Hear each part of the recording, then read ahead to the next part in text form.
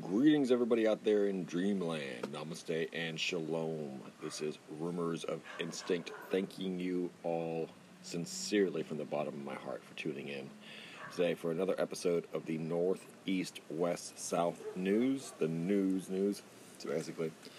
You see what I did there? It's kind of clever. So the North, East, West, South News is going to be directing itself less from talking about daily events and just recataloging information, which, you can find dime a dozen nowadays, especially since YouTube has already kind of, I think, reached the point of the bubble being burst.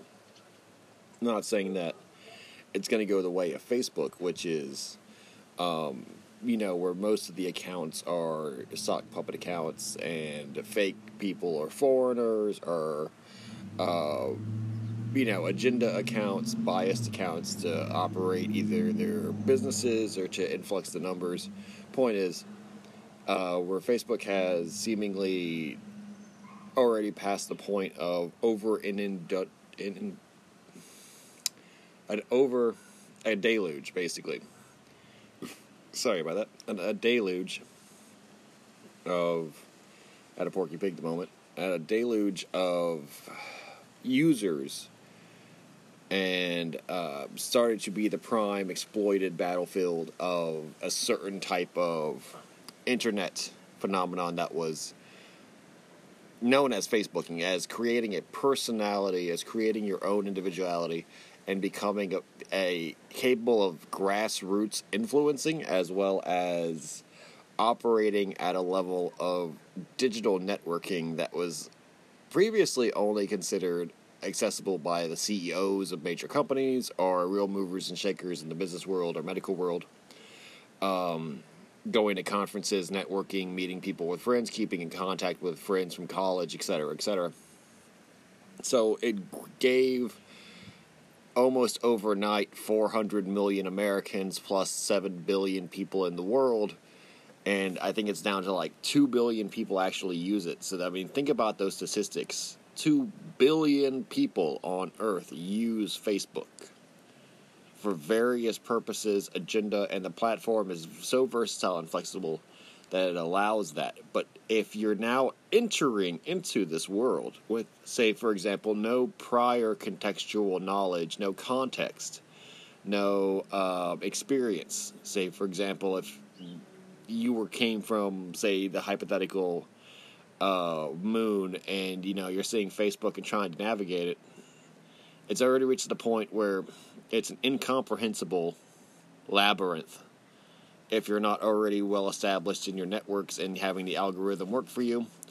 And if, for example, it's like the world, it's like life. It's something that's already past the point of being new and is now just the thing. And the thing in the postmodern concept of what is it? What is the labyrinthian network of expectations, the responsibilities, social cues? What is the intelligence that is working this matrix system of Babylon? Like the idea that if you, for example, landed on Earth and you expected to make contact or live a certain way, say you were being born on Earth as a new soul, say in that movie Soul that came out, right?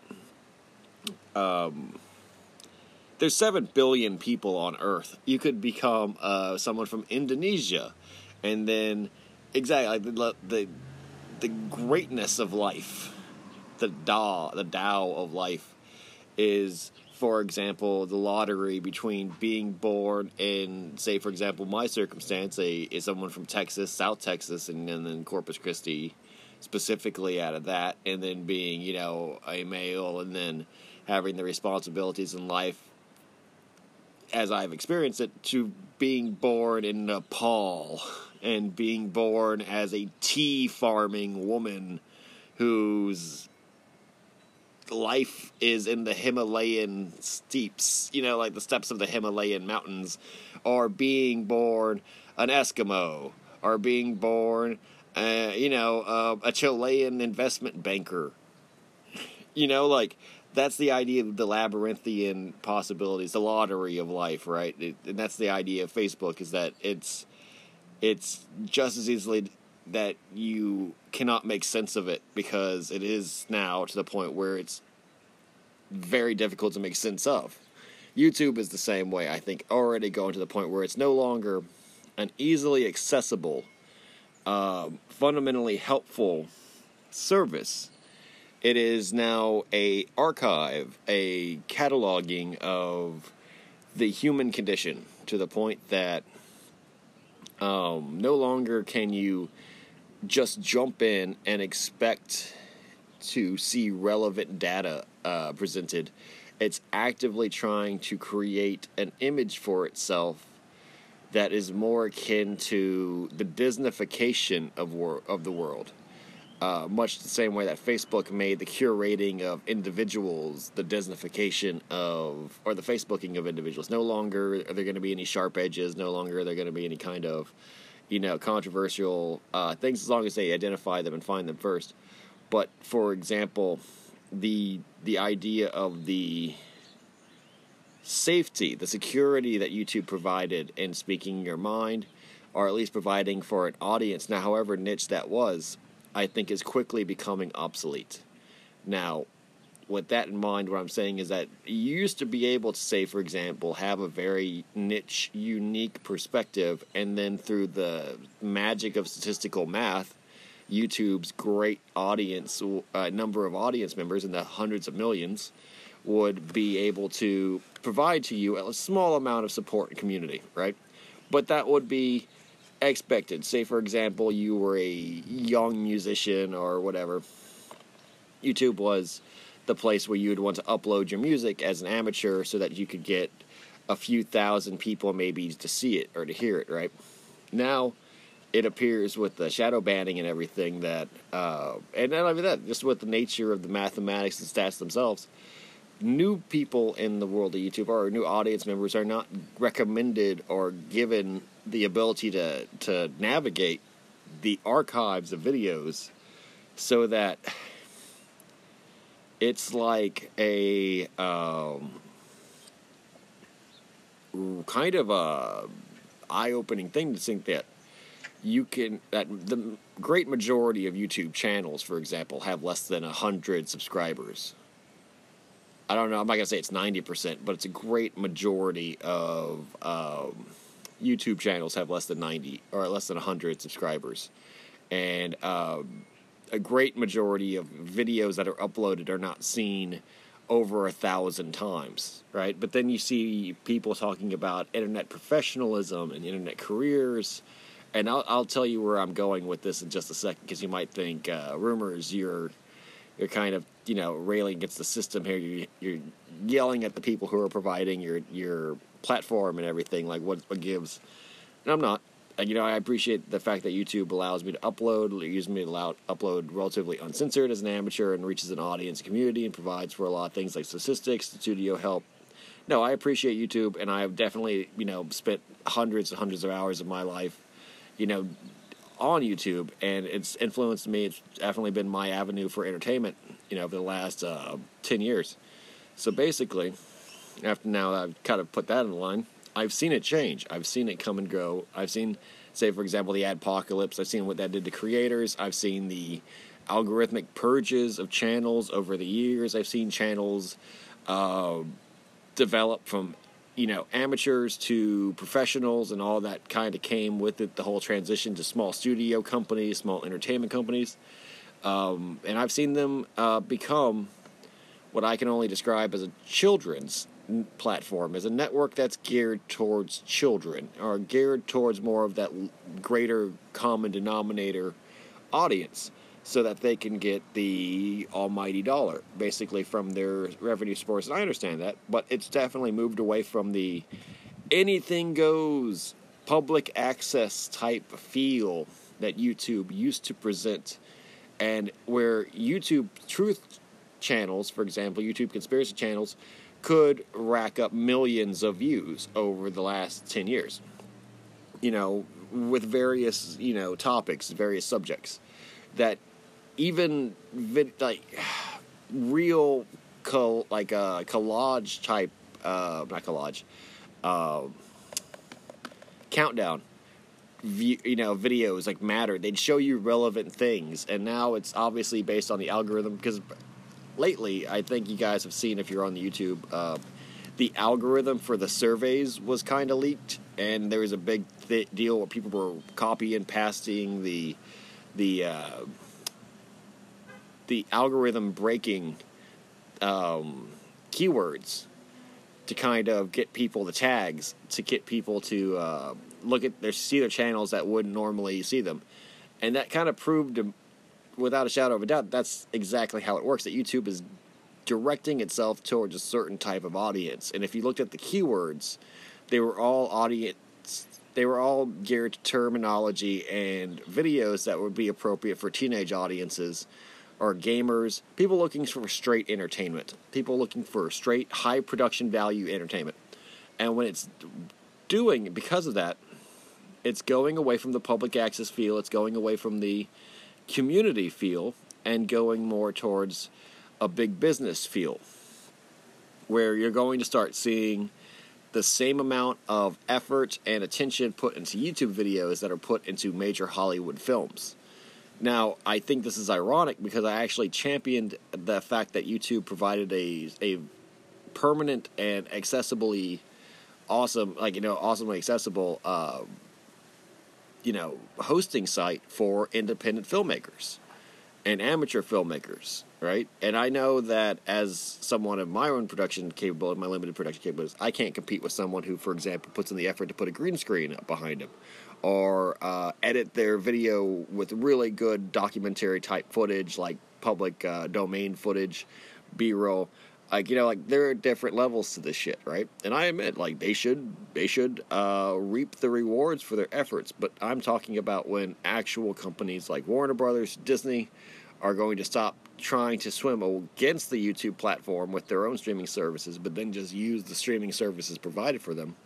And I think that people don't realize this, is that YouTube is owned by Google. Google has partnered with Disney.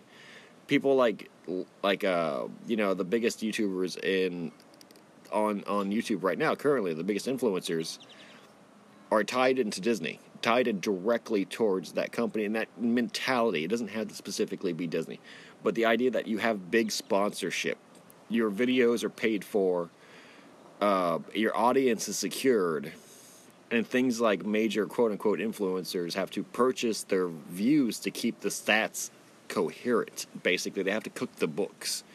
Because, for example, if they have a video with 1 million people,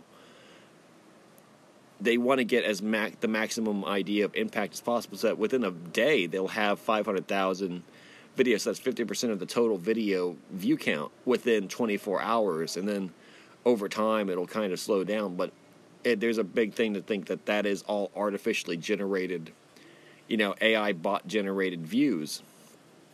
And that the people actually capable of purchasing those things aren't the little people like you and me, aren't the people who made companies and careers selling merch and, maybe reviewing movies and things like that. No, it's not fucking Keemstar.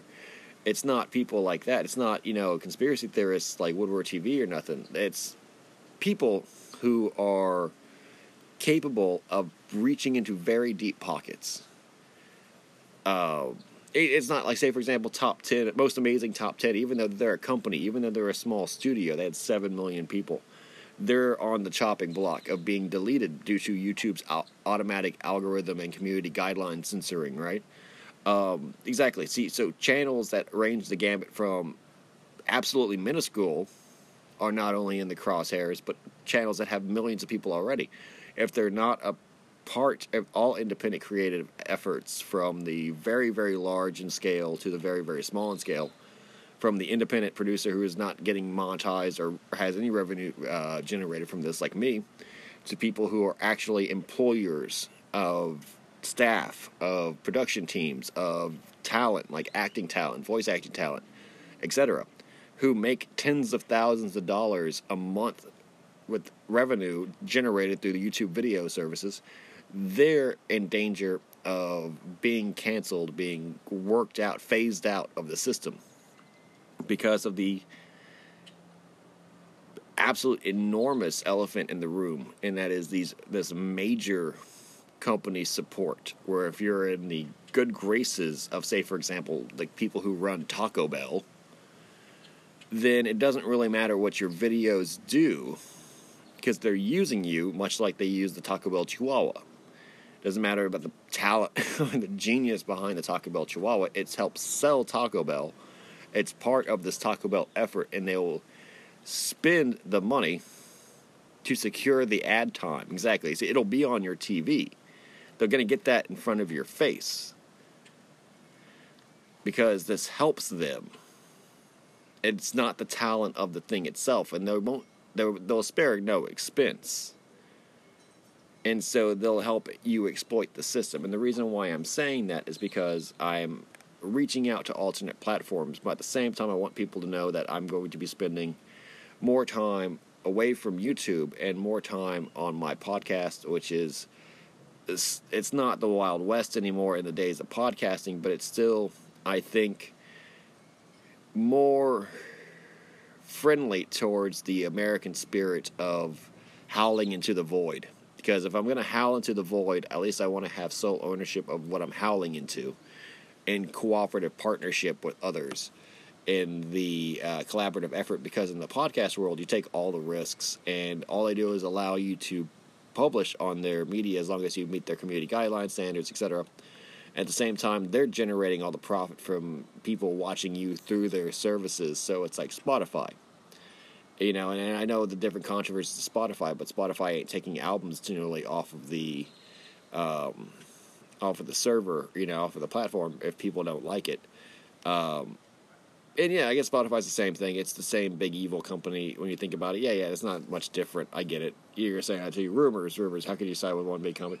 It's the genre. It's the media platform. I'm switching over because I'm still going to be broadcasting YouTube videos like I'm doing now here. But I feel like if I'm going to be spending this full-time service to these videos, either my production value is going to have to get really good, and so I can compete, and that's going to be much less frequency because I'm not really generating the views that even I achieved last year at this juncture.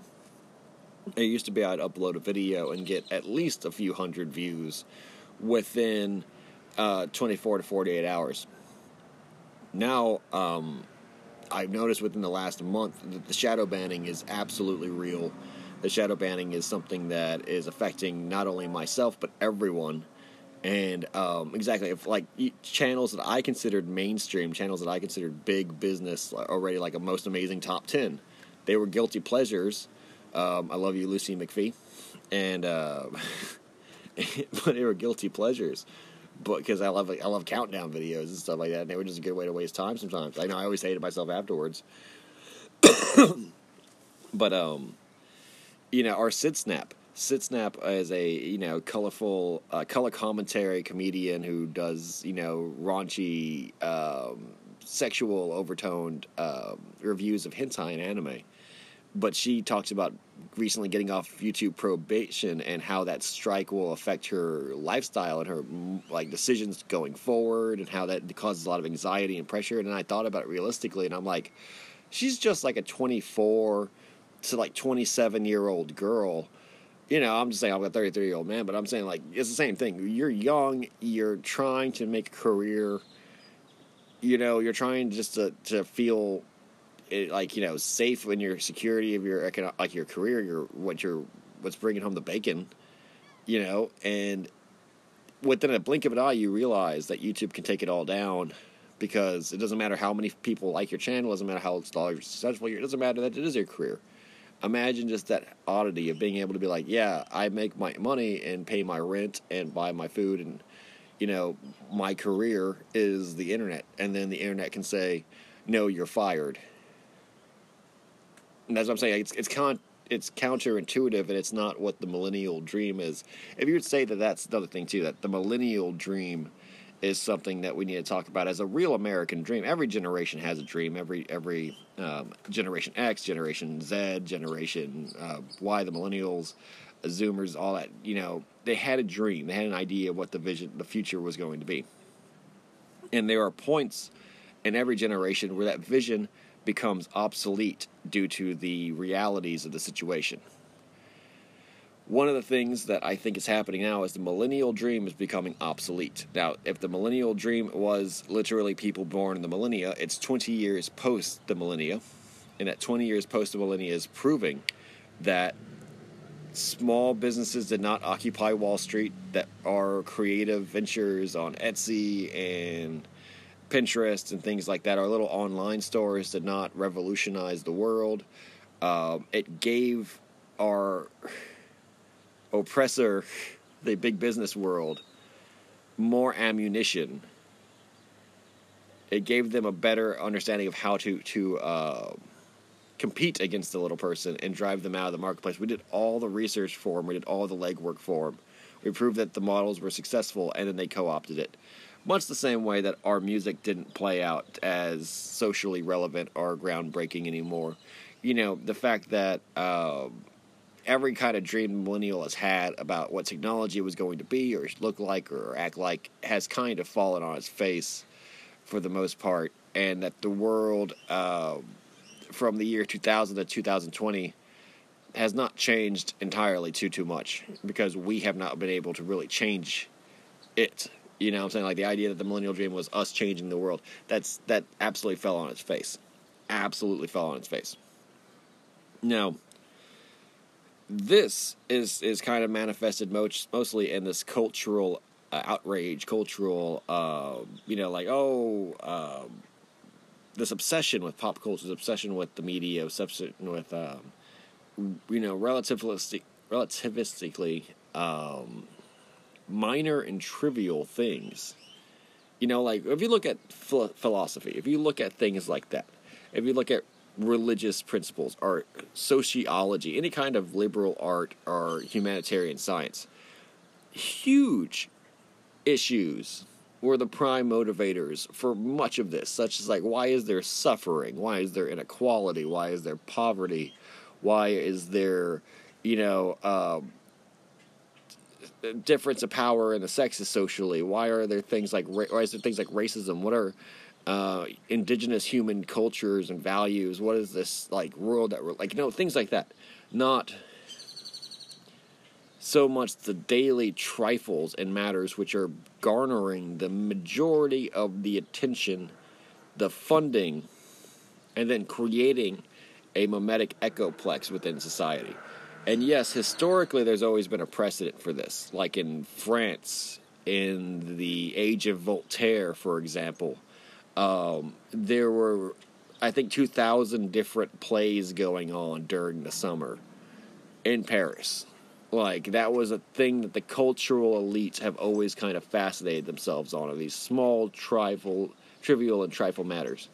What needs to be understood is that no matter how trivial society appears day to day, it has always appeared that way. Always. Since the days of ancient Rome, since the days of ancient Babylon, ancient Egypt, people are distracting themselves with matters of the city, with matters of society. What we need to realize is that there's not one idea. Exactly what our generation suffers as it goes into obsolescence is not an individual's fate. If anything, my subject of this news thing is what you think manifests itself. Now, what that you got to take that to the fullest extent of what it means is that when you're thinking about things, you're knocking on doors that you are going to open, that are going to be open to you because you're knocking on them. Now, what doors you knock on, or with your limited amount of time and energy, will keep you relatively focused and progressing longer, because it's exactly like a laser beam.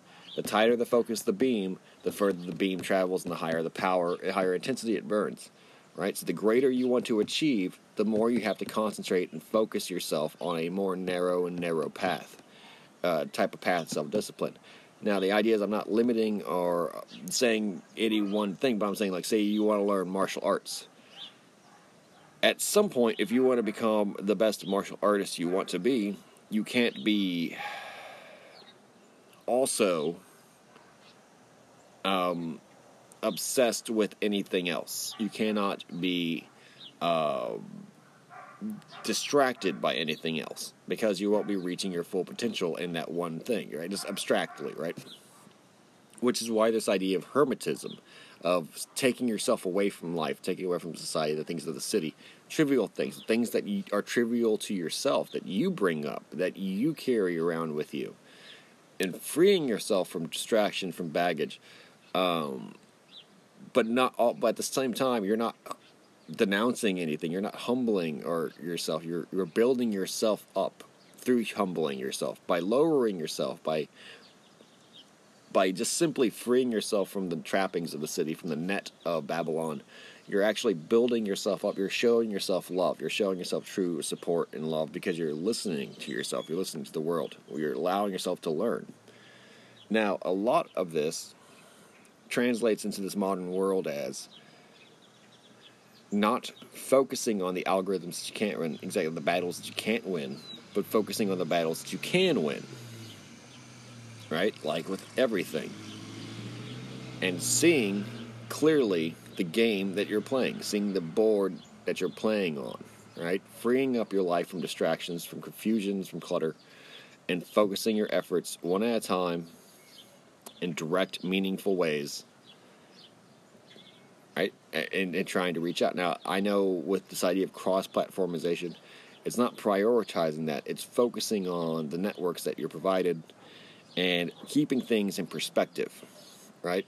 So, like I said with the YouTube thing, I'm going to go more to the podcast side of things. I'm going to direct my energies more to the podcast recording, find guests that way, because, to be honest, you always have to go to frontiers. You have to go to new pastures. And I know podcasting isn't new, but to bring this type of mentality to the podcast world there's still a lot to be explored. Exactly. There's still a lot to be explored in this world that YouTube is not open to. Right? YouTube used to be open to it. YouTube used to be the place for it. 5 years ago, this conversation would be completely different. In 2015, I'd say, and this is the reason why I started my efforts in YouTube, is that it would be a place that would be welcoming, that it would find an audience, it would find a arms wide open type community. It would generate, not world-shattering a number of views, but within the thousands, within 10,000, maybe even 50,000. And oh my God, to ask for 100,000 subscribers or views in a world where 2 million is not uncommon, or 5 million, or 10 million is not uncommon for your,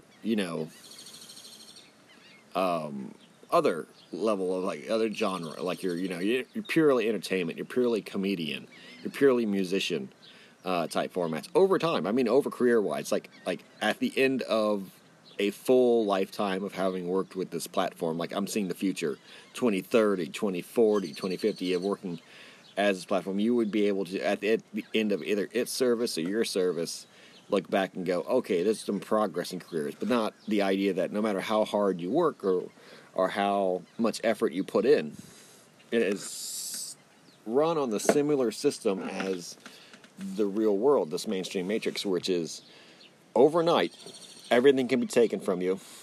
Everything can be changed. You live literally at the mercy of the system, like sort of Damocles style. It's just a matter of time before you do something wrong and society catches you or YouTube catches you, and just the algorithm decides to flip the switch. All the videos you've made are gone. All the effort you put in and networking is gone. All that is just gone over the blink of an eye. Same thing is possible with podcasts. I know. Same thing is possible with life. I know. The thing is, though, I think that to give all that power into YouTube's hands is a mistake. It is. It's a mistake. There's no oversight. There's no review community. There's no appeal process. It is a singular private company. Just as if though it's like a phone company, right? It's just like a single monolithic bureaucracy. You always got to be worried about a bureaucracy. And for example, just bring up this, why I'm trying to do alternative platforms. I'm making the video right now for Odyssey and Library, and I'm doing it on a broken phone that I kind of helped. I did an amateur screen repair to it. And you tell I didn't really do it right, but I did clean it up in the middle and turned it back on. And I'm also making my podcast recording at the same time. Now, with Library and Odyssey, I only have 98 subscribers currently, right? Now, I have 660 on my YouTube and 640 roughly, I think, right now on Instagram, right? And Instagram, it took me about 2 months to get the 600 subscribers. It's taken me a full calendar year on YouTube, plus this is an older channel, so the original viewers I had 12 original subscribers when I was starting this channel in 2018. From 2018 to 2019, from 2018 to 2020, to the end of 2020, I had only 12 subscribers on this channel, right, until I started doing it full time. Really putting the legwork for networking stuff, so I got my channel up to 600 over the course of fucking a year, making a video almost every day. Full-length videos. Now, Library and Odyssey is another frontier that I'm going to go onto. The podcast world, I am doing for the longer format of audio. I can upload 3 hours of audio, take up less memory space on my devices than I would of a video like this.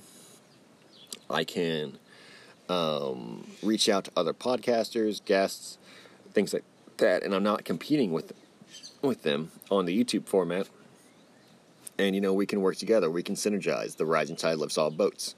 We can vary my interests and stuff and not be locked into a YouTube algorithm for what is expected, but it defies genre for the dislike thing like that, right? I'm also able to archive over many different platforms: Spotify, Apple Podcasts, Google Podcasts, Overcast, like 10 to 15 different websites I found my podcast on just through the RSS automatic feed. And this is as good as I can possibly get to safeguard and archive my work as I can probably find currently. Because like I said, one snap of the thumb, YouTube has taken away all my efforts from the past calendar year. Hundreds of hours of video just taken away. Everyone can have that taken away from them. Because no one's above the YouTube algorithm. No one's above, for example, any of the social media algorithms. Podcast seems to be a way that's semi-more independent, so that if it exists elsewhere. I'm not really sure the actual level of safety, and protection it offers compared to, but it's some. At least it's something. That being said, Library and Odyssey only allow up to 4 gigabytes of data to be uploaded at a time, right? So their videos have to be shorter form. This is probably going to be near an hour right now. It'll probably be posted onto Library and Odyssey in full. And if it's not, then, for whatever reason, because it's what I've taken granted is that if it's an hour, if the video's over an hour on YouTube, then it won't be mirrored to Library and Odyssey, correct? So, the Library and Odyssey clip I just made right now is a preview, and it's done to keep the download size as small as possible to minimize it, right? Because right now, I'm not going to invest the time and production energy into Library and Odyssey fully, if I don't have to. See, at 33 minutes, the video size for this video is 4 gigabytes already. I just saw it, 4 gigabytes of memory for this video. So if a video, I think at this size, can't be uploaded to Library and Odyssey, right? I have to simplify it, I have to minimize it. So the production values on Library and Odyssey are at the barest minimum. So if you're a subscriber there, if you followed me down there, I thank you. I highly encourage you guys just to give me a couple of tips with the cryptocurrency so I can put them back into my channel so I can get the visibility up and get the traction up, because I know that's how it works. You get out what you put in, right? And so I put in all of my efforts into just getting the wheels turning to that. Most of my videos have been uploaded and mirrored from YouTube onto there. A number of them haven't. That's why I said I'm going to do the podcast and Library Odyssey. I'm not switching over fully. I'm unsure of my status on BitChute, right? So I guess this is more of like a northeast-west-south news on both myself and this idea of intention, and I'll get the intention part in a little bit. Let me just finish up this. So the news on me is I'm a Library Odyssey. Those are 2 new fronts. They mirror each other, so they basically are mirroring what I'm putting on YouTube over there. But if you want to watch it without the support of YouTube, know that a few of my broadcasts have not been transferred over there. I've only been able to post previews. All the production is going to be kept at a minimum until I get enough viewers and generate enough interest in the channel to start investing as my main channel. Hopefully, though, I do get my energies shifted over there, because YouTube has definitely shadow banned me. YouTube has absolutely shadow banned me. It's not a question. It's reality, right? They've shadow banned many, many people. Some of them my close friends, some of them other contributors, influencers, people who have been on the platform for 10 years, that network for 10 years. And then they're shadow banned because YouTube doesn't want to play that game anymore. YouTube doesn't want to go that direction. It's their right to do it. I just understand it, right? People like David Paulides, for example, are shadow banned. And I consider him one of the more successful people when it comes to this type of community. It's obvious to see. They just drive away these people like us, people in our community. People who are more akin to like AM radio, for example. And podcasting is a way to kind of create your own personal AM radio. That's what I'm saying. Like an AM radio person wouldn't succeed on FM. FM chased all the AM people to AM. They kind of didn't chase them. They kind of collaborate on them. You'll have AM. That's your genre. That's your type of thing. We have FM. This is our thing. This is how we communicate. They both use similar devices. Both internet type of radio, internet type of podcast. It's just that it's a different style. It's a different market. I understand. It's just the matrix, right? It's just the world we live in. It's the game. You got to play it. There's rules to the game. Unless you're willing to make it more kid-friendly, more youth-friendly, I think you're swimming upstream. I think you're going against the wind, right? You're trying to fly a lead kite. There's past least resistance and there's not. And while it's not, they're restricting you because of things like that's not where their, development is. If you, for example, really think about it, Instagram Live. I'm trying to do a lot of videos on that. I'm going to be getting into that. So I hope you guys who are following me on Instagram get ready for the Instagram Live collaborations I'm going to be doing and start doing my own. Last time I tried to do an Instagram Live, it said I had violated a community guideline and that I was suspended from doing it for a small period of time. So I don't know when that's going to happen, like when that's going to fix itself, when that's going to resolve itself.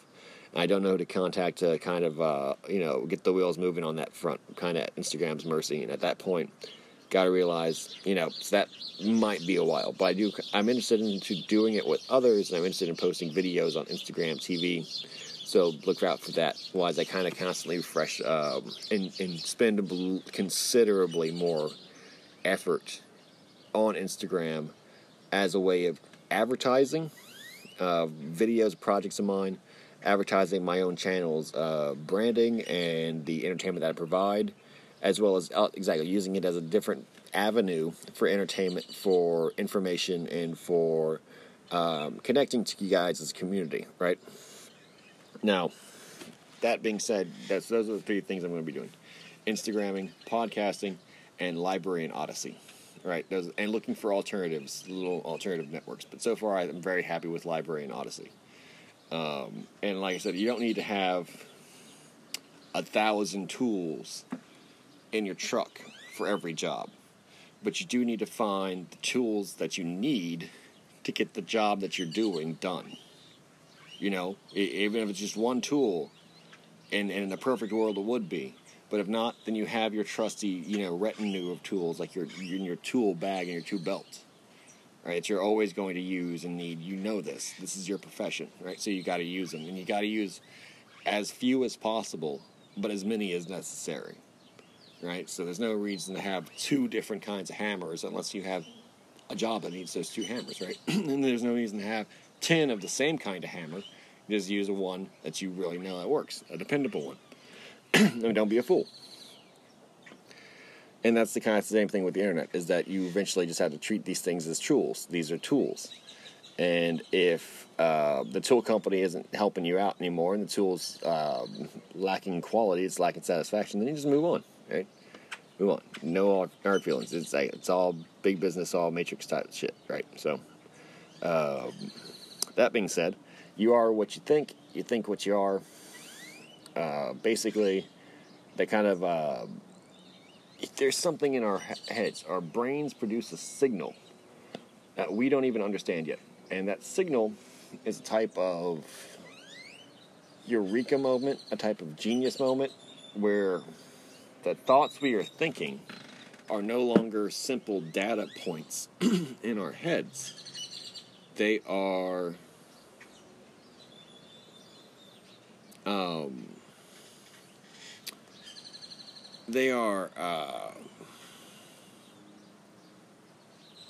cognizant realities. Like when you say, for example, you're doing math, right? They're no longer a series of random data points. So you can have theoretical math all you want, like that purely theoretical math, where it doesn't have any relation to reality. But there is a moment in a person's head where that theory synergizes with reality as they're seeing it, and they're able to perform math which connects the two, pure theory and reality, making sense of reality and creating this kind of godlike control over it. Exactly, that is purely mental. And so this is where I kind of want to enter the conversation of what you think is what you are, and what you are is what you think. Because as you start seeing the validity of theories, of intellectual phenomena, of ideas, for example, water, the idea that water goes downhill because of gravity, that could be a theoretical thing, unless you have the experience of seeing water physically flow with gravity. Now you're connecting what you saw, the physical flow of water, with the theories of gravity, with the theories of, hydrodynamics and things like that, with the physical theoretical world, right? You're merging the two. And what those theories are accurate descriptions of the physical world.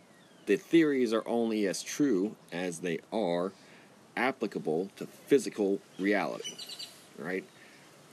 Mathematics is not erroneous in the way that it doesn't make any sense when you actually apply it. Like I said, no erroneous math is considered correct, right? No felonious physics is considered correct. Science is not fallacious or facetious. Their limited scope is what they believe is applicable to reality, but nothing that they hold actually true is unapplicable to reality, right? They don't have metaphysics. They don't have things like that. But the metaphysician, the metaphysics expert, the people who live in the realm of the theoretical, have very few physical correspondences to the things that they are allowing themselves to think, right? It's not that their applications are wrong, they're untested. That's a big limit in saying that what you think is not, it may not be wrong, but it's untested. It's currently untested, right? And that you streamline your thought process through the incursions of physical reality. You think you have one theory, you test it, scientific process, or engineering process, you take the data points, you try to make sense of them, and you try to create a physical answer to synergize the concepts in your head with the physical application of this thing, this physical world, right? Interfacing with it.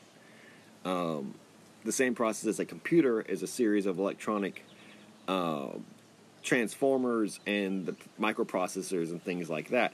The electrical data symbol comes out to the visual, physical display screen into data sets, such as numbers or letters, and the electricity in a clock or in your smartphone or your computer screen appears to you as the physical scripting that you are able to make sense of and translate into an effective model of the world. It's telling you information, converting it from one set of data points into another set of data points. What you think is one set of data points, and who you become is a translation of that set of data points, synergizing it with reality to another set of data points. Right? It's like, how do you get electrical simple impulses on a logic gate, where it's running through a system of circuits in a computer board to process music or to process, calculations, for number sets, when it literally is physical energy interacting with pathways, with basically just a series of different pathways to create the logical calculations which make computers possible. And you see that, you can see this in computer science a lot easier than you can see it in natural reality, because it's like hard to, when it's all physical, you can't see the theoretical metaphysics behind it. But when it's all metaphysical, you can't see the physical application behind it. This is coming to importance when I'm going to bring up the point of the Super Bowl halftime show and the Joe Biden presidency, because I know what you guys are thinking. He's a conspiracy theorist. Why isn't he talking about conspiracies? Boom. Here you go. Original soda. It's actually, I know, but I actually am entirely on the Coca-Cola train and sugar train in ways that it makes your brain work. And I get it. High fructose corn syrup. I usually drink natural Cokes, but highly recommend Cokes. I think it's Bernie Madoff drinks a shitload of Cokes too.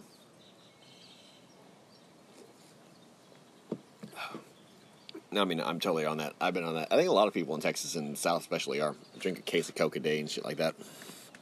But, what can you do? There's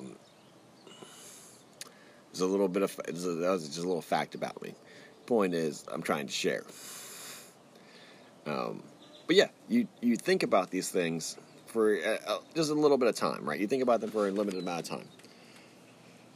And you start seeing that these are realities in our world, that what you think is what you are, and what you are is what you think. The Super Bowl halftime show is that in practice. Yes, they're rituals that were created by cultists. They're trying to get you to think about a certain thing. They're trying to get you to physically imagine it, or to figuratively imagine it, mentally imagine it, psychically imagine it. And then it will physically play itself out in reality. Now, what you're seeing is not what they literally want you to think about and what they want to play out. They're showing you one set of data points to try to get another reality to play out, another set of data points, eventually to translate from it, to synergize your energies with theirs. They're providing you intention, and hitting you with the symbolism, the same way that electricity hits a microchip on a motherboard, and then they get filtered and synergized into another translation of that energy into another set of data points. Into the end product, to the load. It feeds into the load. In electrical engineering, they call, voltage feeds into the load. It's the end point. It's the actual working labor that's going on. And if it's to push an arm, an actuator arm, if it's that opens a cockpit on a jet, the electricity that's generated from the power generator runs through the channels that make that operation possible, that make a physical operation possible. And you're using what is ultimately, godlike power to do so. So with these intentions, these occultists are using these godlike symbols to do so. Now, what they're doing isn't what you're seeing. What you're seeing is only the surface of it. People dancing around, singing songs, fireworks going off. That's what you're physically seeing. What they're doing is recreating patterns and shapes. They're tracing in the air, they're tracing on the ground, they're creating a sense of vibration and energy. They're hyping you up, quote unquote. They're getting into your head. And a lot of what they do is intentionally suspicious, because the things that they do that make you go, this unsettles me. I need to focus my attention on what's stressing me out. Why is, and answer this question, like, put my attention to it. That fuels them in ways, and I mean them and the big them, the powers that be, into being able to enact their drama for the year, their bullshit for the year. There's a reason why these things occur around February, or they used to occur in January. They used to be basically synonymous with the New Year. The Super Bowl halftime show was synonymous with bringing in the New Year. In many ways, it is a New Year's celebration. We have many different New Year's celebrations. Our calendar year is absolutely crazy as America as a culture.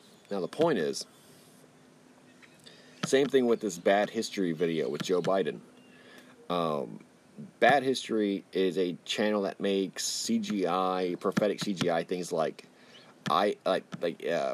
Pump Trump, the I Have a Cold Heart with Vladimir Putin, And this last one with Joe Biden, right? And I believe they have 4 in total. I'm blanking on the 4th one. It's filled with symbolism. It's filled with music. It's filled with intention. And it's filled with such stressful imagery. And I am not a supporter of Joe Biden. I am not a supporter of any government. Anarchy all the way. Now, Americans should believe in independence, right? And believe in state-level identities first. But we need to address the fact that there is no prophecy. This man is not a prophet. This man is not a fortune teller able to kind of see between the lines and predict the next 4 years of activity. Someone who's seeing the current situations, the current stressful situations on the horizon, the current stressful conversation in the room, the current elephant in the room, seeing that and replaying it to us, broadcasting to us a certain amount of data to engender in ourselves a desire to fulfill this prophecy, because it's the alternative we pay the most attention to. It's what we're putting our minds to the most. It's what we're giving all our energy to. It's what we're focusing on. Like I said, the same thing happened with Trump in 2016. The same thing happened with Obama in 2012. The same thing happened with Obama in 2008. The same thing happened with Bush in 2004. The same thing happened with Bush in the year 2000. The same thing happened with Clinton. When a president assumes leadership, hundreds of people seemingly come out of the woodwork within their own communities, conspiracy communities, news communities, pop culture communities, and start doomsaying, start believing apocalyptic prophecies, start believing in things that they normally wouldn't. Like in an average day society, like that marks them from an average day society, but it's becoming more the average now. It's becoming more the normal now to actually see people who are aware of it, who pay attention to it. But it basically breaks the norm for them in society, and they begin to give their energies towards the fulfillment of prophecies and the creation of phenomenon, which oftentimes do play out within life. The Branch Davidians in Waco, deep cut, 1993. They believed that the New World Order government was taking over and they would be persecuting Christians and putting them to death, for example, for being Christians. And what happened was the United States government ended up killing these people in a failed raid, execution of a warrant due to their cult activities, their compound activities, fulfilling they're fulfilling this self-fulfilled prophecy. It's a self-fulfilled prophecy. It's who they are. They created with such intention this identity for themselves that it physically played out in reality. And the government wanted this. The government put this out because it allowed the communication of this message. Make no mistake, the powers that be are the ones doing it. The Super Bowl halftime show is sponsored by the government. It's all military psyop, right? It's all people pulling strings, CIA psyops, big government psyops. People pulling strings. It's all false flags. It's all Operation Northwoods. It's all this from the Civil War, the suspension of habeas corpus, etc., etc. Posse comitatus. But the point is they want you to get all of your energy into something extremely negative, into something very negative, not only for the world, but for yourself. Because people are what they think, and the things they put their energy to do become reality. I mean, that's absolutely the case. You can't get any more evidence, and they want people to fulfill this next 4 years of national strife and conflict, and they further want to cause chaos in the system.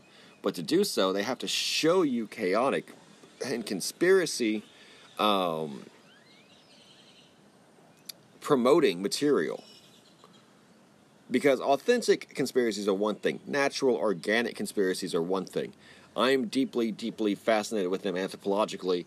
I'm deeply respectful of them as alternative hypotheses and theories of how the world works, etc. And they oftentimes are valid thoughts. They oftentimes are absolutely true.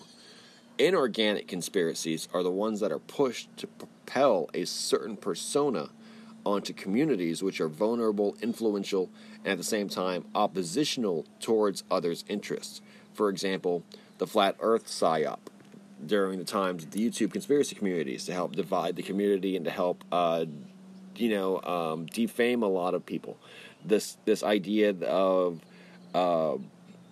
promoting religious fundamentalism within religious communities to help distance and create agnosticism and atheism within those communities to help weaken them from the inside, weaken their communities.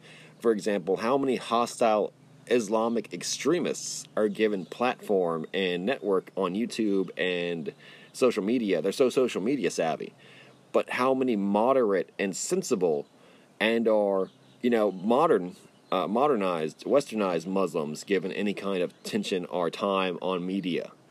In mainstream media? None, because they want those oppositional forces in the Abrahamic religions to put all their attention and time on the controversies rather than on the communities, rather than on the good things, the promotional things. They want people to think one thing specifically, and that is chaos, death, destruction, hellfire and brimstone type mentalities, because they want to give that energy. They want to create those realities because it hurts the individual and it hurts society, and they profit from both. Because one, their competition's not taken out, and two, if they're going to rebuild anything, you gotta knock it down first. That's just the case, right? And if they're the people whose entire business is building up things, managing crises, right, national emergencies, all they desire is to create further national emergencies. The only reason why anyone cares about the federal government is that the country is constantly kept at a state of crisis.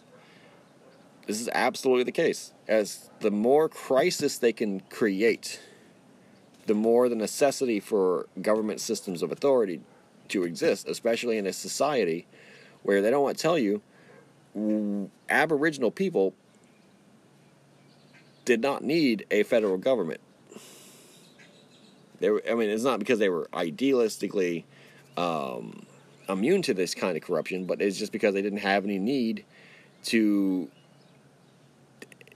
network or interconnect or to understand that they were more or less than one people, because they didn't have that artificial need to create an empire, for example. They don't want to question the empire. Now, I'll be switching over tapes here. This is going to be uploaded to YouTube this hour. Hopefully it's uploaded to Library and Odyssey as well. The full recording of this North, East, West, South news is going to be on podcast exclusively. It'll go on for 30 minutes to an hour longer. And if you like this, please give it a like, comment below, subscribe if you haven't subscribed before. Definitely always appreciate anyone new to this channel doing so. Definitely leave a comment below. Just tell me what you like about it, what should I change, how you found it, and I'll respond to you. I'll definitely respond to all the comments and everything. So definitely consider following this on Instagram, or following my channel on Instagram at Rumors of Instinct. And check me out for all my podcasts, Rumors of Instinct Podcast. It's available everywhere online. Definitely appreciate everyone out there in Dreamland. Namaste and shalom. Iron sharpens iron. A friend sharpens a friend. God bless you, and good night. That's that one.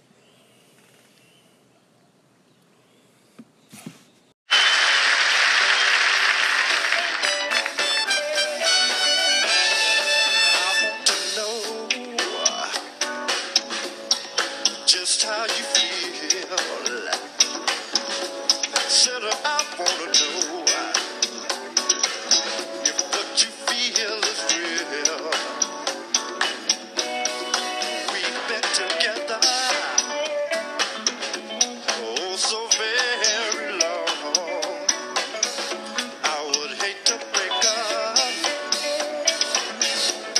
up our happy home. Standing the way we lie.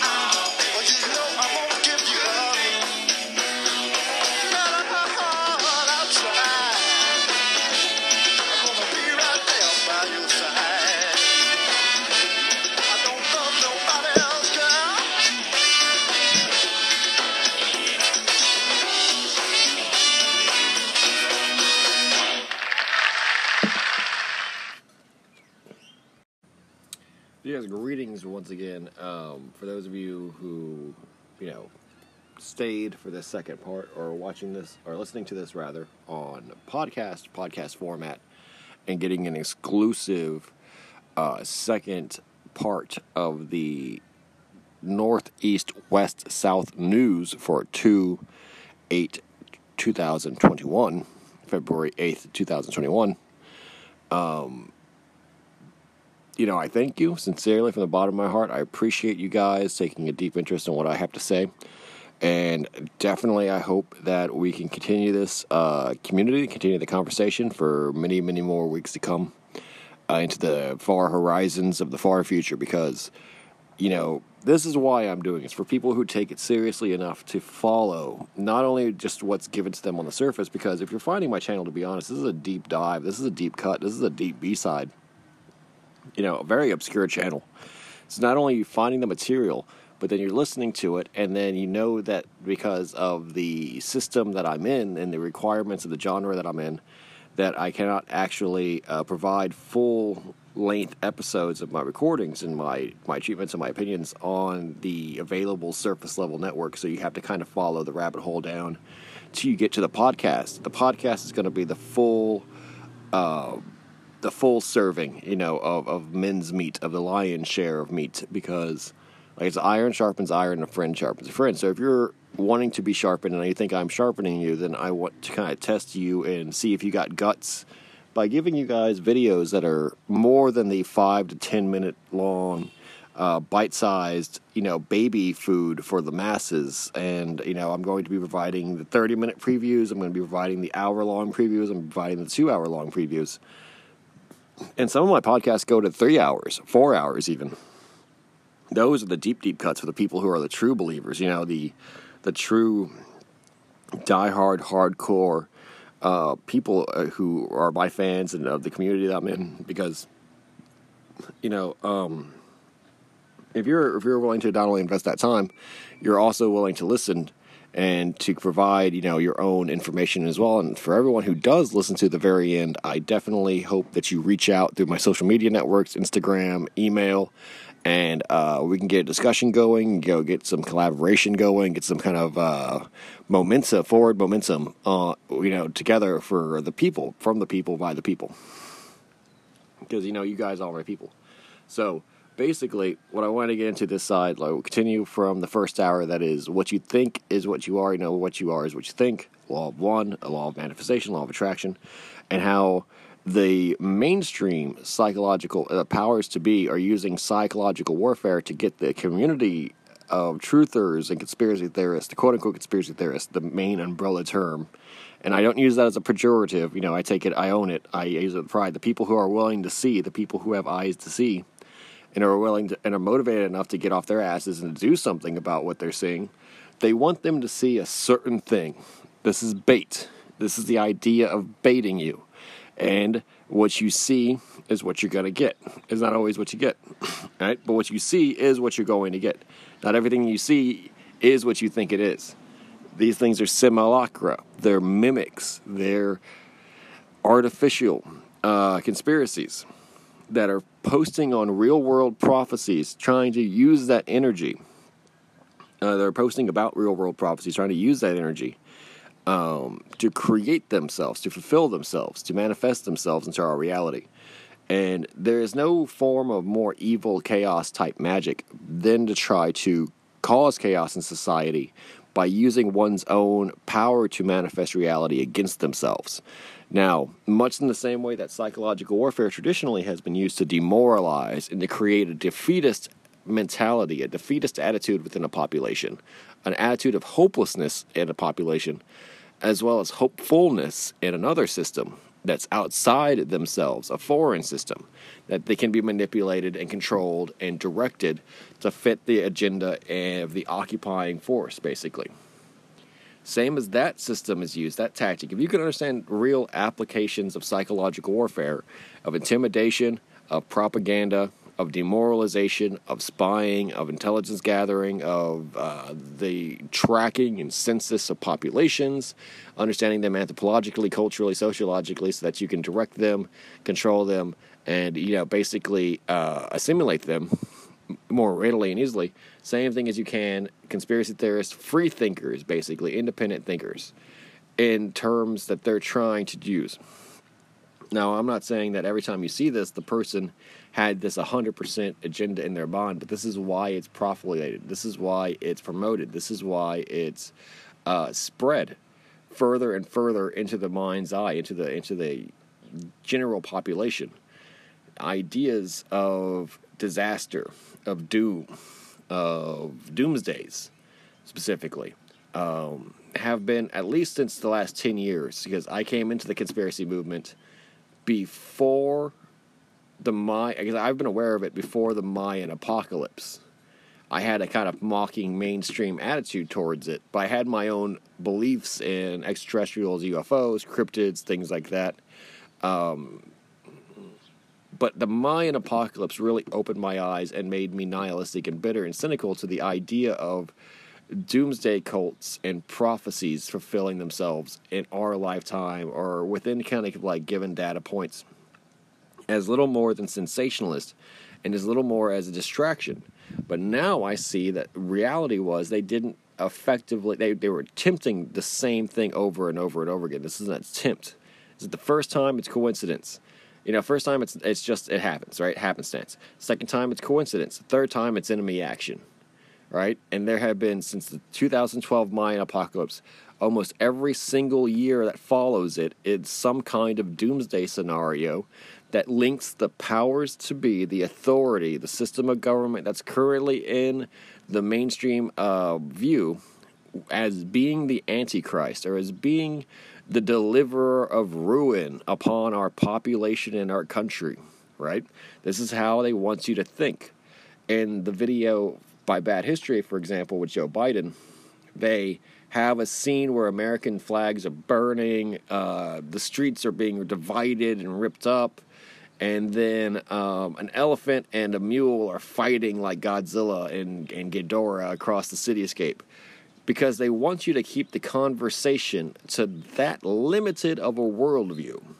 They want to keep your intention and energy to that limited and focused of a worldview, where the only thing you think really matters and directs fate and identity and cultural history and the idea of a nation and the idea of a nation's prosperity away from the common person, away from the everyday citizen, away from the people, onto the person that is the presidency, the POTUS, onto the person that is in the limelight, the 15 minutes of fame that is this Washington, D.C. world, onto the systems of government that they have approved between ideas of the right and left. For example, they've taken away the 4-point compass, the northwest-southeast idea, the northeast-west-south idea, which I'm, named my title off of, the 4 cardinal directions and points, right? The 4 different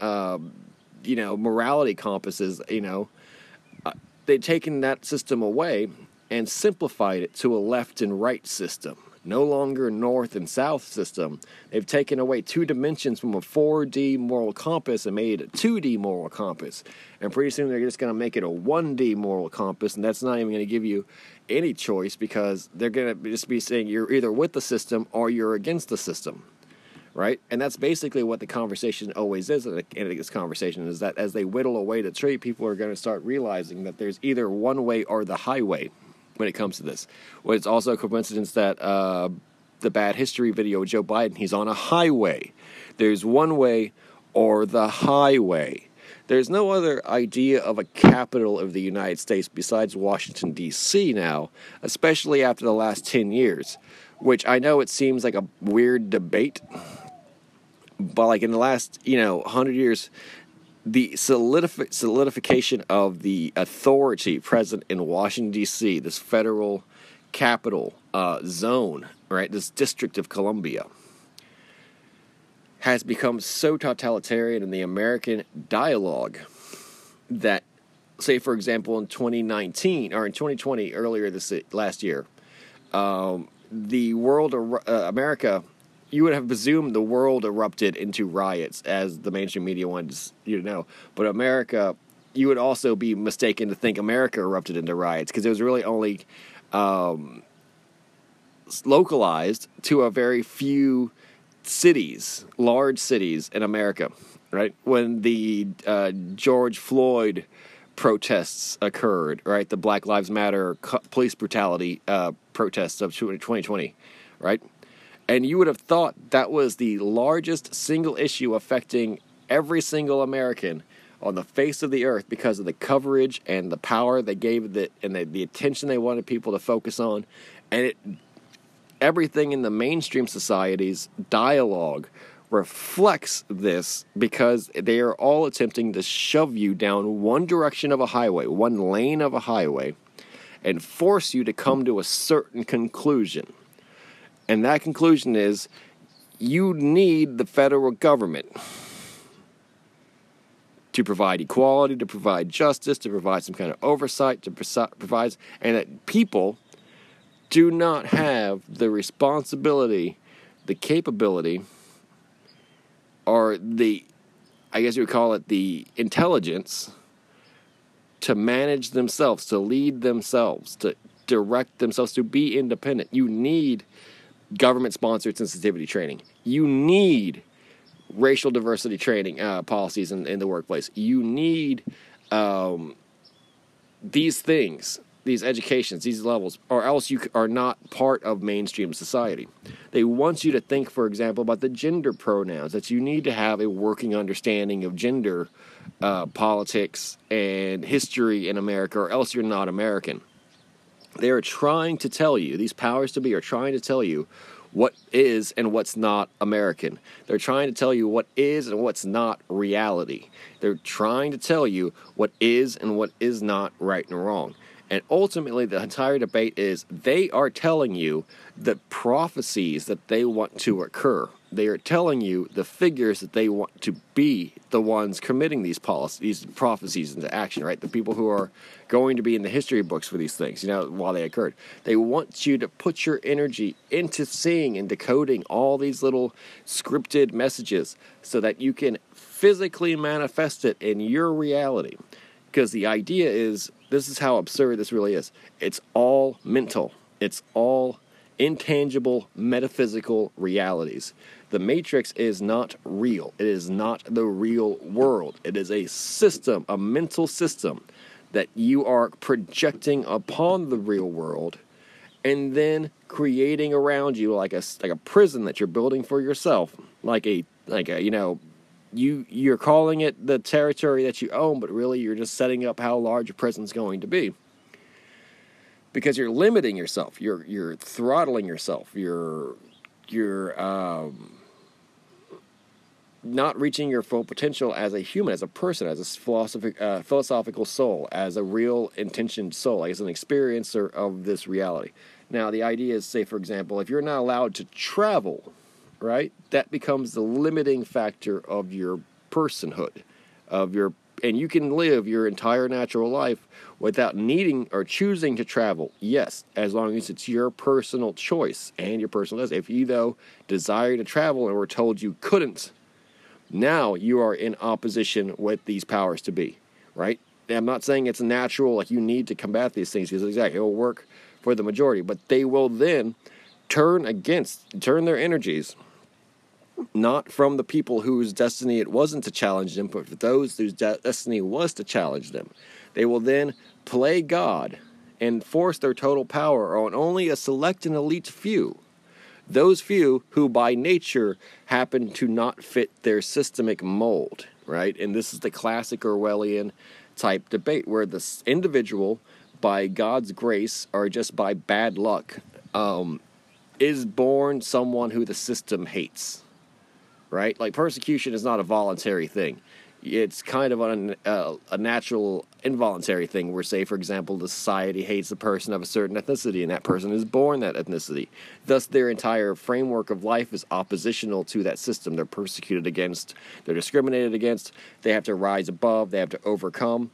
in Black History Month, I think find it very, very, poignant to talk about these things. It's not that opportunities are immediately stripped from them. Martin Luther King, for example, was able to become a minister. He was able to become a leader of his community. He was able to learn how to read and write and acquire wealth and independence and a career in a society where he was still persecuted against because they were trying to tell him that he was one thing according to the system of the government. And it wasn't a national thing. He had the support of the federal government. He had Washington, D.C.'s support. He was a national hero. He was allowed to speak in Washington, D.C. His enemies were this fading, archaic, obsolete system, right? The system of white racial prejudice, of white supremacy, and say specifically Alabama. The civil rights movement in the 1950s focused specifically on Alabama, which was the last of the 50 states in the Union to still hold such backwards segregation policies. So he was supported by the majority of the nation and still seen as a martyr for fighting a system that was not welcome. Most people did not welcome the system. When they showed on national news, JFK said that the Alabama police did more for civil rights in one day when they were spraying people with water hoses than the civil rights movement did in 10 years. The idea is that they want these people to be enemies. Now, the idea is that they know their system can create enemies by simply saying, you're the enemy, right?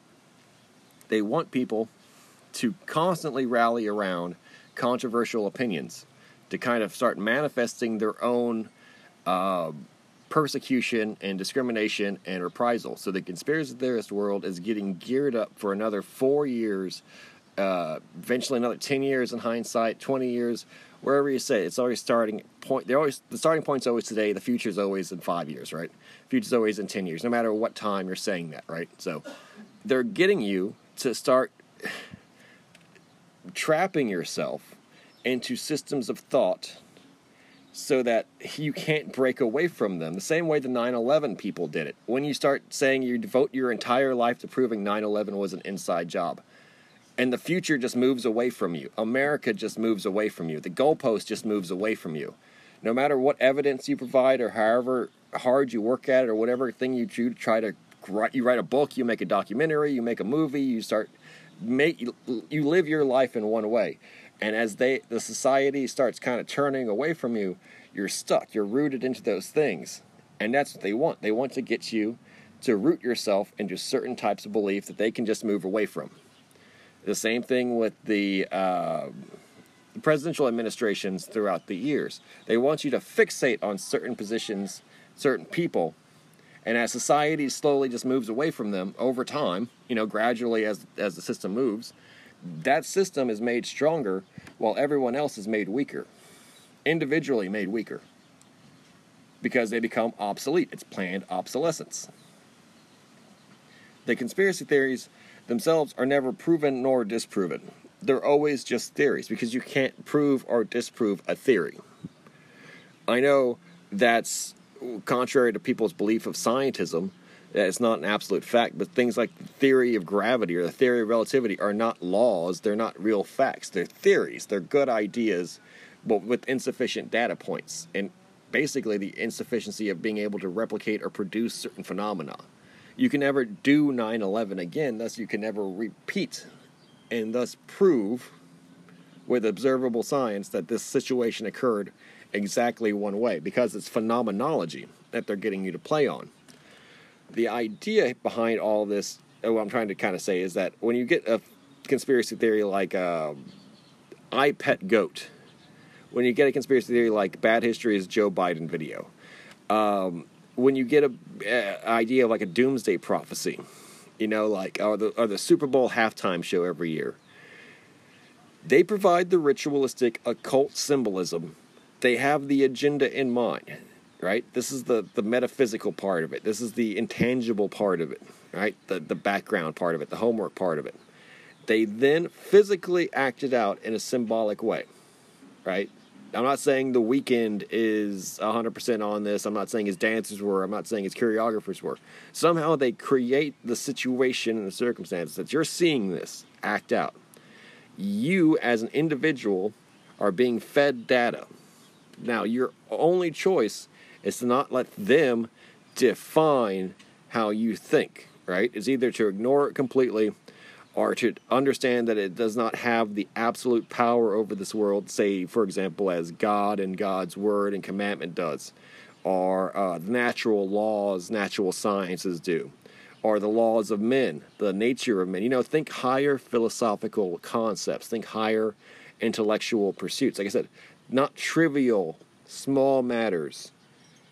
For example, when people are alarmed at Madonna, or people are alarmed at The Weeknd, or people are alarmed at Lady Gaga, and they try to create these very elaborate backstories as to their occult history, it's ultimately not the point. The point is that a cult message is constantly getting to you. It's constantly being seen by you. Katy Perry and Lady Gaga are not on the phone, or they don't have the same manager telling them to do certain things. It's the idea that the powers to be, the matrix system itself, the nation that they are in, the culture they are in, the genre they are in of pop music itself is run by certain symbols, because the conversation is, if it's not this, then it's not this.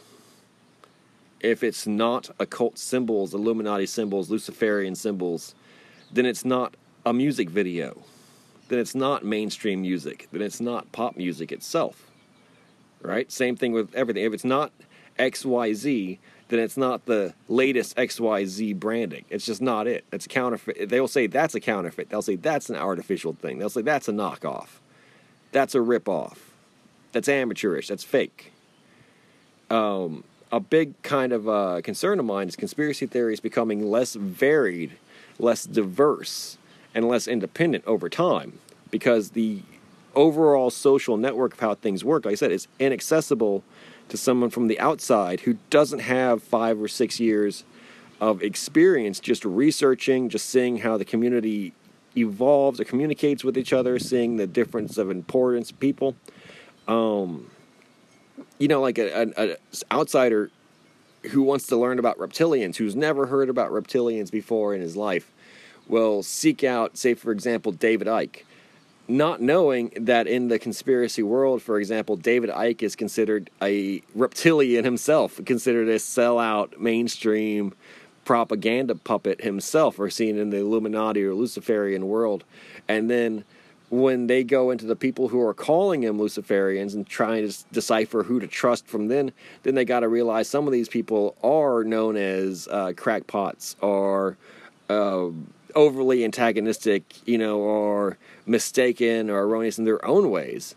And, you know, then they have to learn about the industry itself. So that's what I'm saying. Like, you have to make it more accessible. And the reason why it becomes so monolithic, so cyclopean, is because it's always the same debate over and over and over again. To the point that we're on, like, the nth degree, the nth progression set of these debates. Like the 9/11 debate. I'm not saying that I don't like the 9/11 debate. I love the 9/11 debate. I think that's a real important debate to always have, right? Never forget. But the point is, now we're on holographic planes, and whether or not it was a product of or the result of an alien attack, or maybe some kind of Hutchison effect, fucking death laser or maser or something, and you're like, this is very much different than, I think maybe the Saudi Arabians did it, or I think maybe it was Israel, or I think maybe it was an inside job done by the, you know, CIA or FBI or whatever.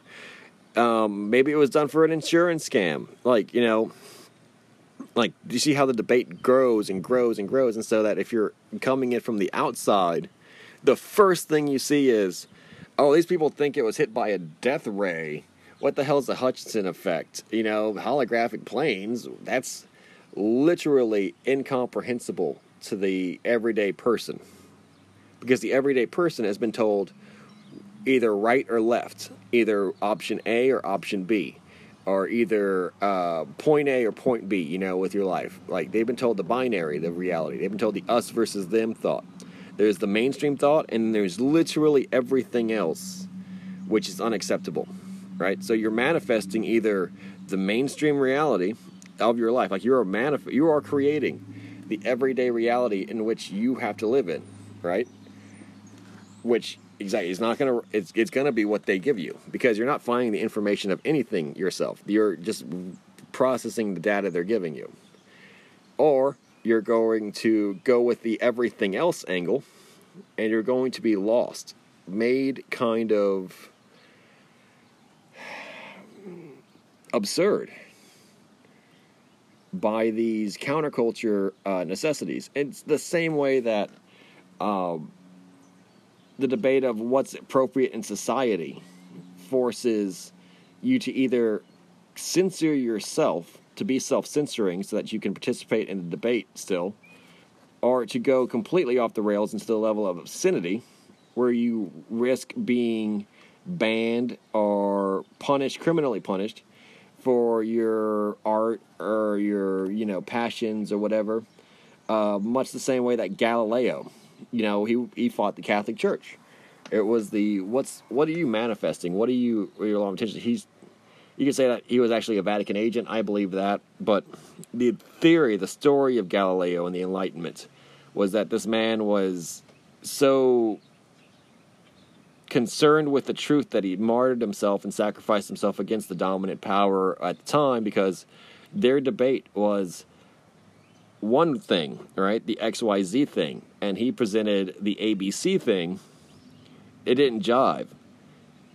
And basically he was robbed and stripped of his position in society. Simply because of thoughts. Simply because of intentions. Because he was opening up the debate to many, many different sides. He was opening the debate to the many alternatives. Now, the reason why I'm saying this is because whereas in Galileo's day, they may have just told him to just straight up shut up. They were thinking in terms of prophecy. They were thinking in terms of the future. They were thinking in terms of their religious destiny, right? Their spiritual destiny. The same thing with the people behind I Pet Goat. The same people behind the Bad History Joe Biden video. Metaphysically speaking, the same people behind the Super Bowl show. They're thinking about their prophecies. They're thinking about their religions, their metaphysical framework of society. They're thinking about their faith, right? This is all a battle of faith. The energy of their people, of their parish, of their flock, gives their institution legitimacy and authority, right?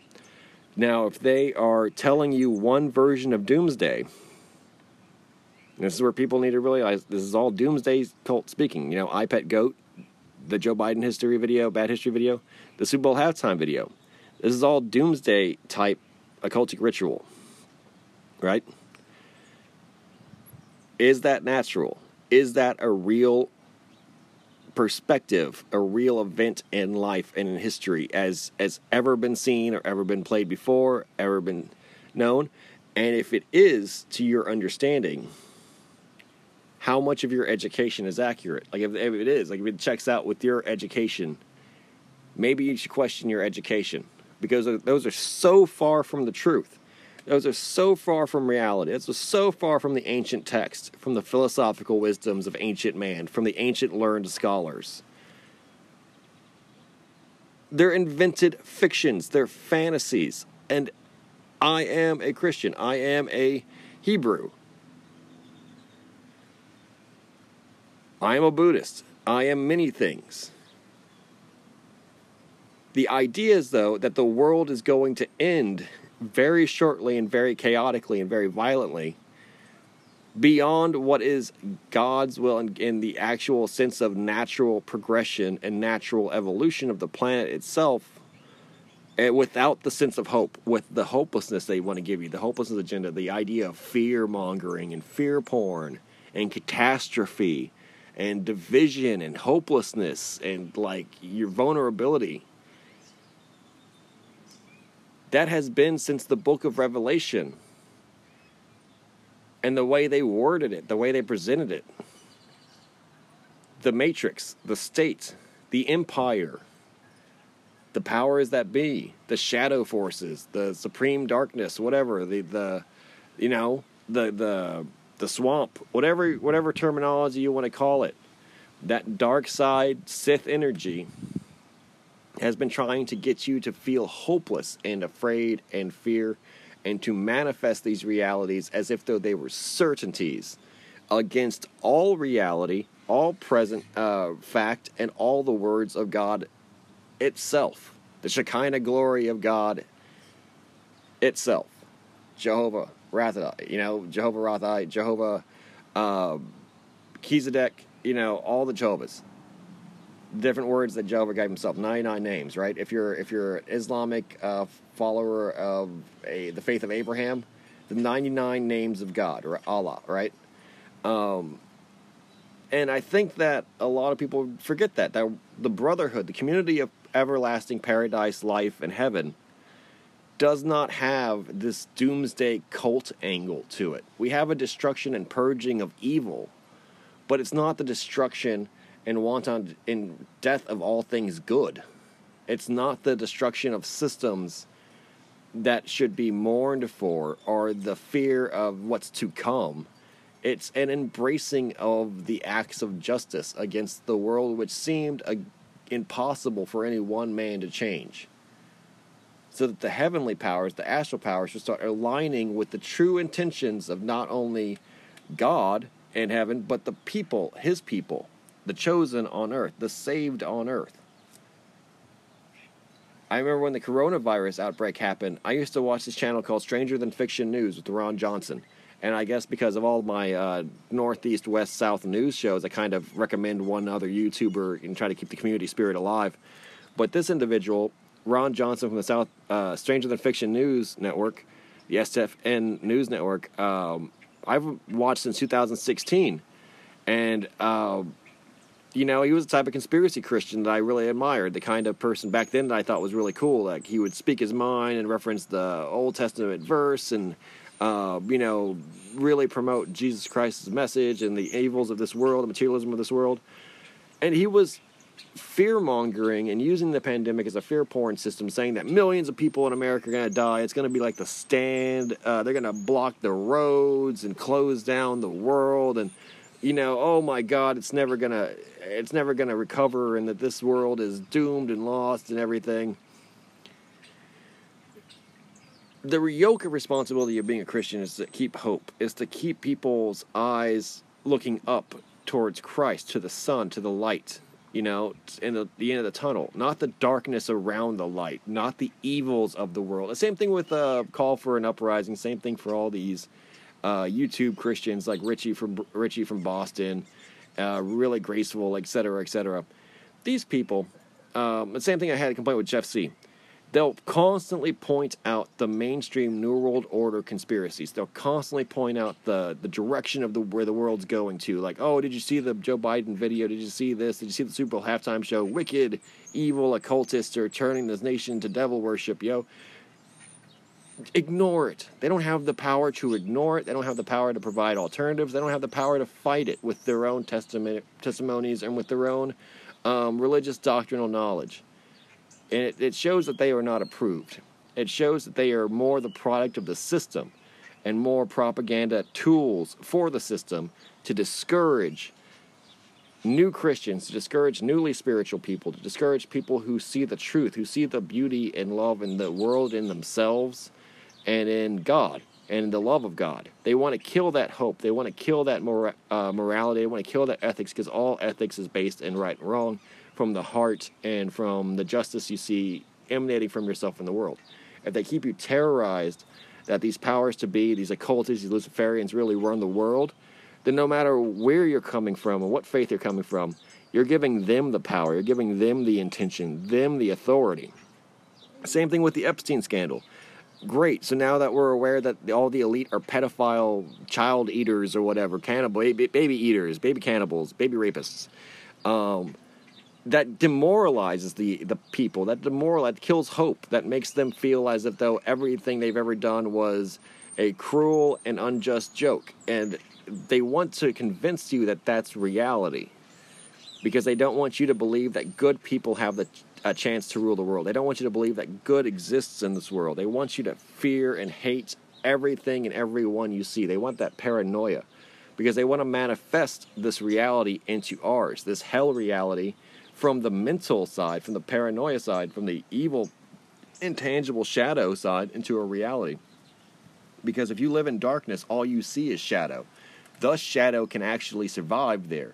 But once you turn on the light, the shadow flees from the light, because you see reality isn't all shadow. Reality is color. Reality is physical form. The shadow is where the light is blocked by reality, right? Reality, if you take away reality, all you're left with is this void, is this hopelessness. That's what they want, is to remove you from reality and to put you in the world of the void. Now, the idea of this shadow world is what Jesus Christ said, with the light from within versus the light without. If your light is darkness, then how dark is your darkness?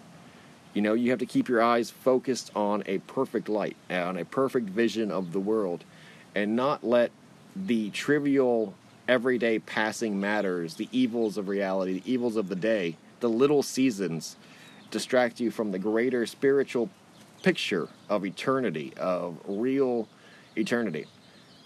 And this is what people don't think, is that you have to really internalize this longevity, this system of permanence and of deep time and timelessness that goes away from the culture, the fads, the celebrity, the popularity contest, the beauty contest, and focus on what really matters, the same way that in the 1920s, philosophers, writers, poets, musicians, they lived in a world the same way as us. They lived in America, same America as us, same fucking flag, same culture, same states, same cities, same locality, same people, same groups of people, same dynamics, same politics, same everything.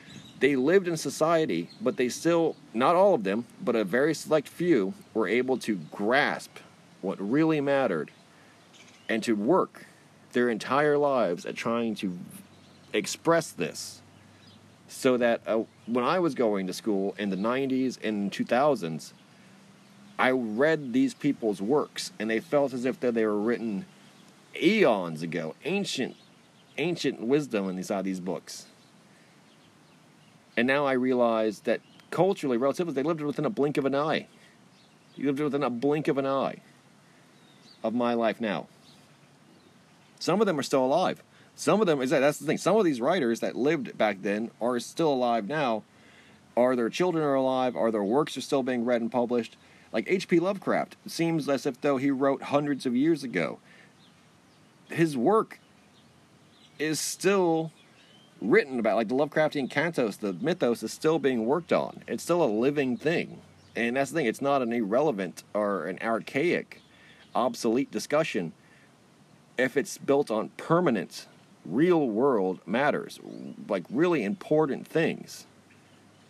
And so as conspiracy theorists, as independent thinkers, as content creators, we need to look away from the trivial matters, from the everyday matters, from the headlines. We need to rip ourselves away from the headlines and realize that nothing detail-oriented, specifically on the people at power or in the systems of authorities of power, are organic and free thoughts. Those are thoughts the system uses as propaganda works. No one's immune from propaganda.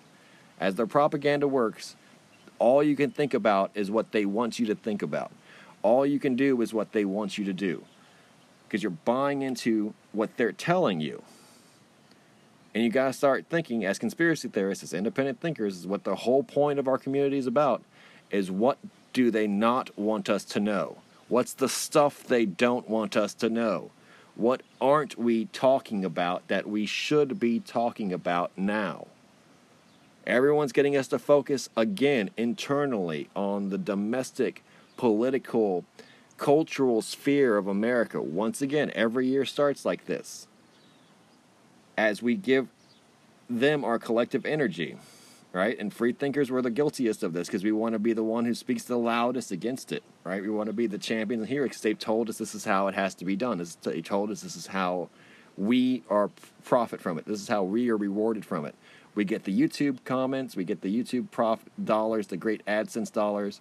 We get our social network image branded up as long as we talk about what they want us to talk about.